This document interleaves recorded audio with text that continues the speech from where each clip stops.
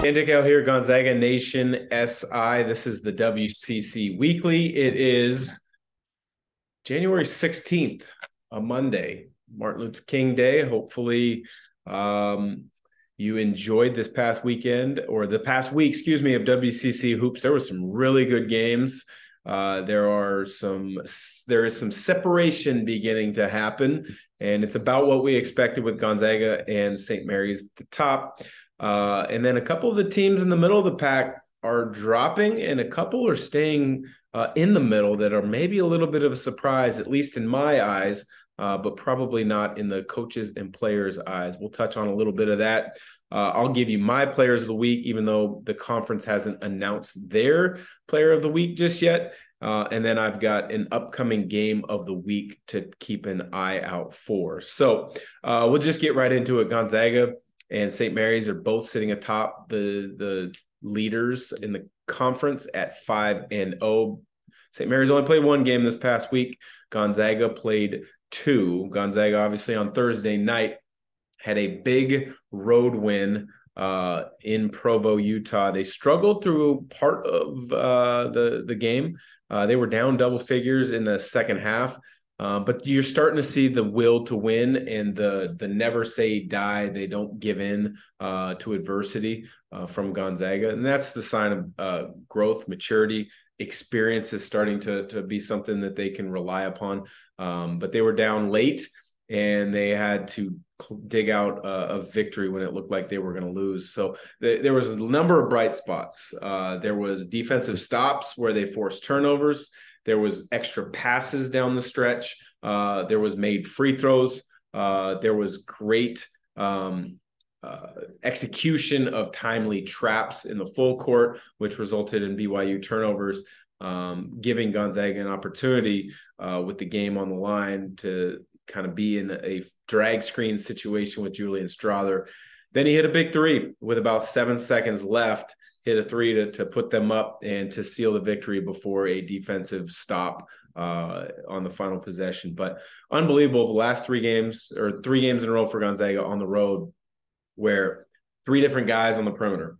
First it was Rozier Bolton, then Nolan Hickman, then Julian Strother made big shots in the final possession or 2 of the game to lock up a victory. So that's great to see.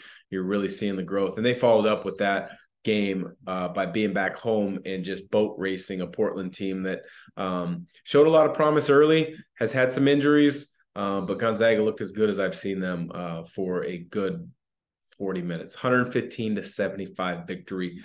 Those numbers are off the charts, where they continue to climb for offensive efficiency. Last I checked, Gonzaga was sitting at 4th in the country at defense or offensive efficiency. Each of the last 4 years, Gonzaga has led the country, not enough offensive efficiency, although they have a couple of those years, but in points per game. And it's looking to be that they're trending in that direction again. In regards to St. Mary's, they're tied at first, sitting at 5-0. Only had one game this week. It was against a really good LMU team on the road. And Aiden Mahaney on Thursday night, I had the call for CBS Sportsnet. Aiden Mahaney looked every bit of a freshman who was ready to play and ready to contribute. And there's a reason why Coach Randy Bennett has handed him the ball, which isn't always the case when you go to St. Mary's. You have to bide your time, wait your time.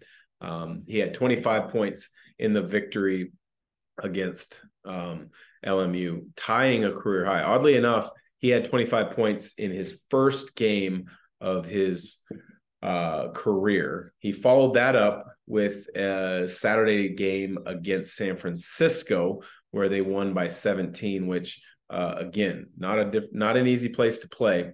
Followed up with a road win by 17 points. Aiden Mahaney, another good game with 21 points. And I'll just cut to the chase right there. My 2 players of the week, it's a tie. It is Aiden Mahaney with St. Mary's and Julian Strother because of the big 3 to win it in Provo on the road. So those are my players of the week. I got that out of the way early. You're looking at the next tier now, and BYU sits at 4-2, Santa Clara 3-2, Pacific 3-2, and LMU at 3-3. I would call that the next tier right now, where somebody gets on a run, they can differentiate themselves with the third seed and the fourth seed in the conference tournament. And that's really important because you get a bye in that first round of the conference tournament. But BYU got an important game this week against Santa Clara, who sits at 3-2. So to me, the upcoming big game of the week is BYU at Santa Clara. That's going to be a big time showdown.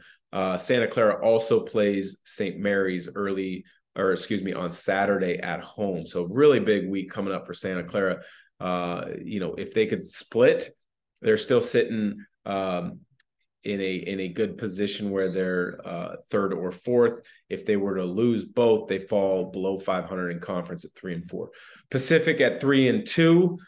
They continue to surprise people. They continue to play really well. It gets more difficult this week as Gonzaga travels down to Stockton to play on on Saturday, the 21st.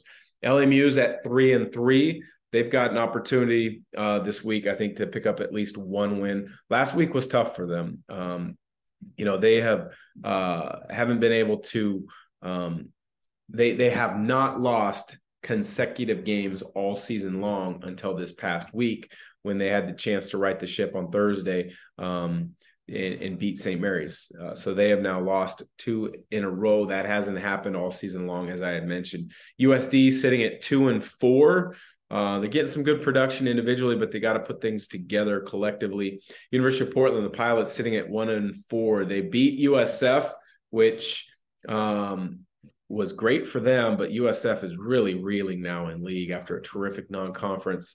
And then, as mentioned, they got boat raced by Gonzaga, 115-75. We had Shante Leggins on one of our podcasts earlier in the week previewing the Gonzaga game. And, he talked about, he really likes his team. They got versatility, they've got toughness, they've got skill, but they've had just enough injuries at the wrong time to the wrong guys where they haven't been able to find their flow and be consistent on both ends of the floor.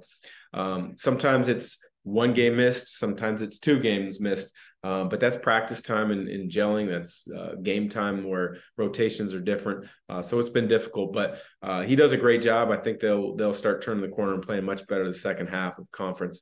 USF, another frustrating and struggle of a week for them. They lost both games to Portland as well as to St. Mary's. So they're sitting at 1-5. They got to get things turned around quickly because many people predicted them to finish third in the league. I thought that they would challenge for third. I really like Santa Clara. BYU is always going to kind of be in that mix for third. But USF, they got to get things kind of turned around now.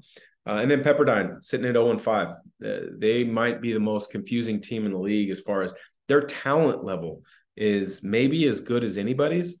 But what you want to see now with that talent level, because it is young, 3 really good sophomores and a good freshman, you want that talent and that potential to start turning into experience and production. And that doesn't necessarily mean production in points per game, rebounds per game, etc. You want that production to turn into wins.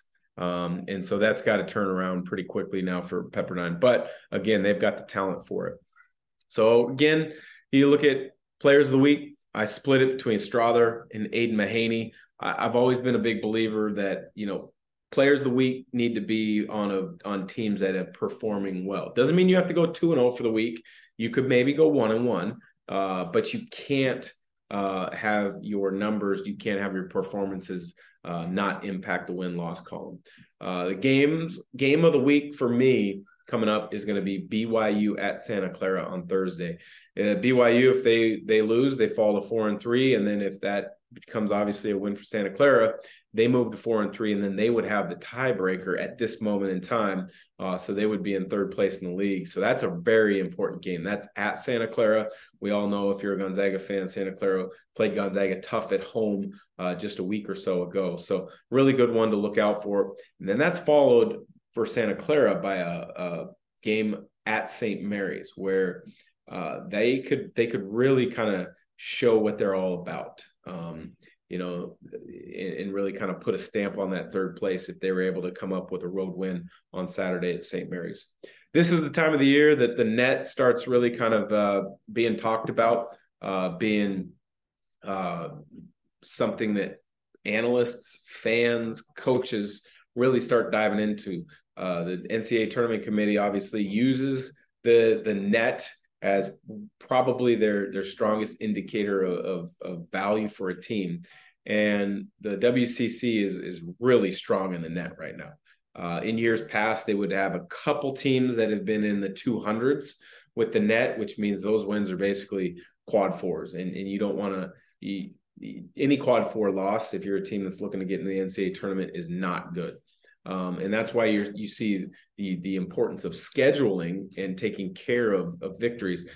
St. Mary's schedule has gotten better in recent years because they've scheduled more quad two games in particular. They've tried to get quad ones, but if you win quad twos and don't drop any quad threes or quad fours, you're really doing yourself a favor. But to stay on the net, only two teams above 200 in the net in the league, and that's USD at 222, Pacific at 225. And then when you look at the teams in the net that are, for sure in the tournament, and then if they make a move, they could be on the bubble. You're looking at St. Mary's actually is above Gonzaga in the net. They're sitting at 8 in the net.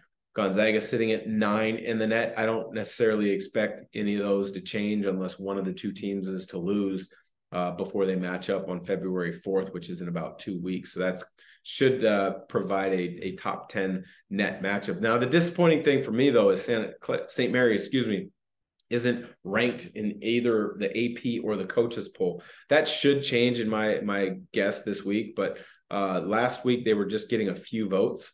They're too good of a team, both when you watch them and too good of a team when you look at the numbers, that they shouldn't be in either of the two main polls. Then the two other teams that I mentioned in being above 100 would be Santa Clara sitting at 80, BYU sitting at 91. And I already previewed that as possibly being the game of the week to watch. That's really important. What you really want to start seeing is teams, you want to see one or two more teams creep above that 75 line, because there's a differentiating factor between beating a top 75 team on the road versus a 76 ranked team on the road. And we'll get into that as we get closer to the NCAA tournament, what exactly the net means, what a quad 1, quad 2, quad 3, and quad 4 win look like, what those mean in the eyes of the selection committee. But all in all, another good week in the WCC. You're starting to see Gonzaga and St. Mary's truly separate themselves. Those two battles that they're going to have this year, February 4th in Moraga and February 25th in Spokane at the McCarthy Athletic Center, are going to be absolute battles. So Gonzaga is starting to click on all cylinders. If you're a Gonzaga fan, you've got to enjoy it. If you are a Gonzaga fan, like, click, and subscribe and review to any and all of our podcasts with Gonzaga Nation Media Network, whether it's the ISO with myself, Sack and Jack with Rob Sacre, whether it's our women's basketball pod with Stephanie Hawk Freeman, or Gonzaga Nation SI with myself and Adam Morrison. We try to bring you lots of content through the week and from many different viewpoints and many different angles. Take care. Have a great week. This has been the WCC Weekly.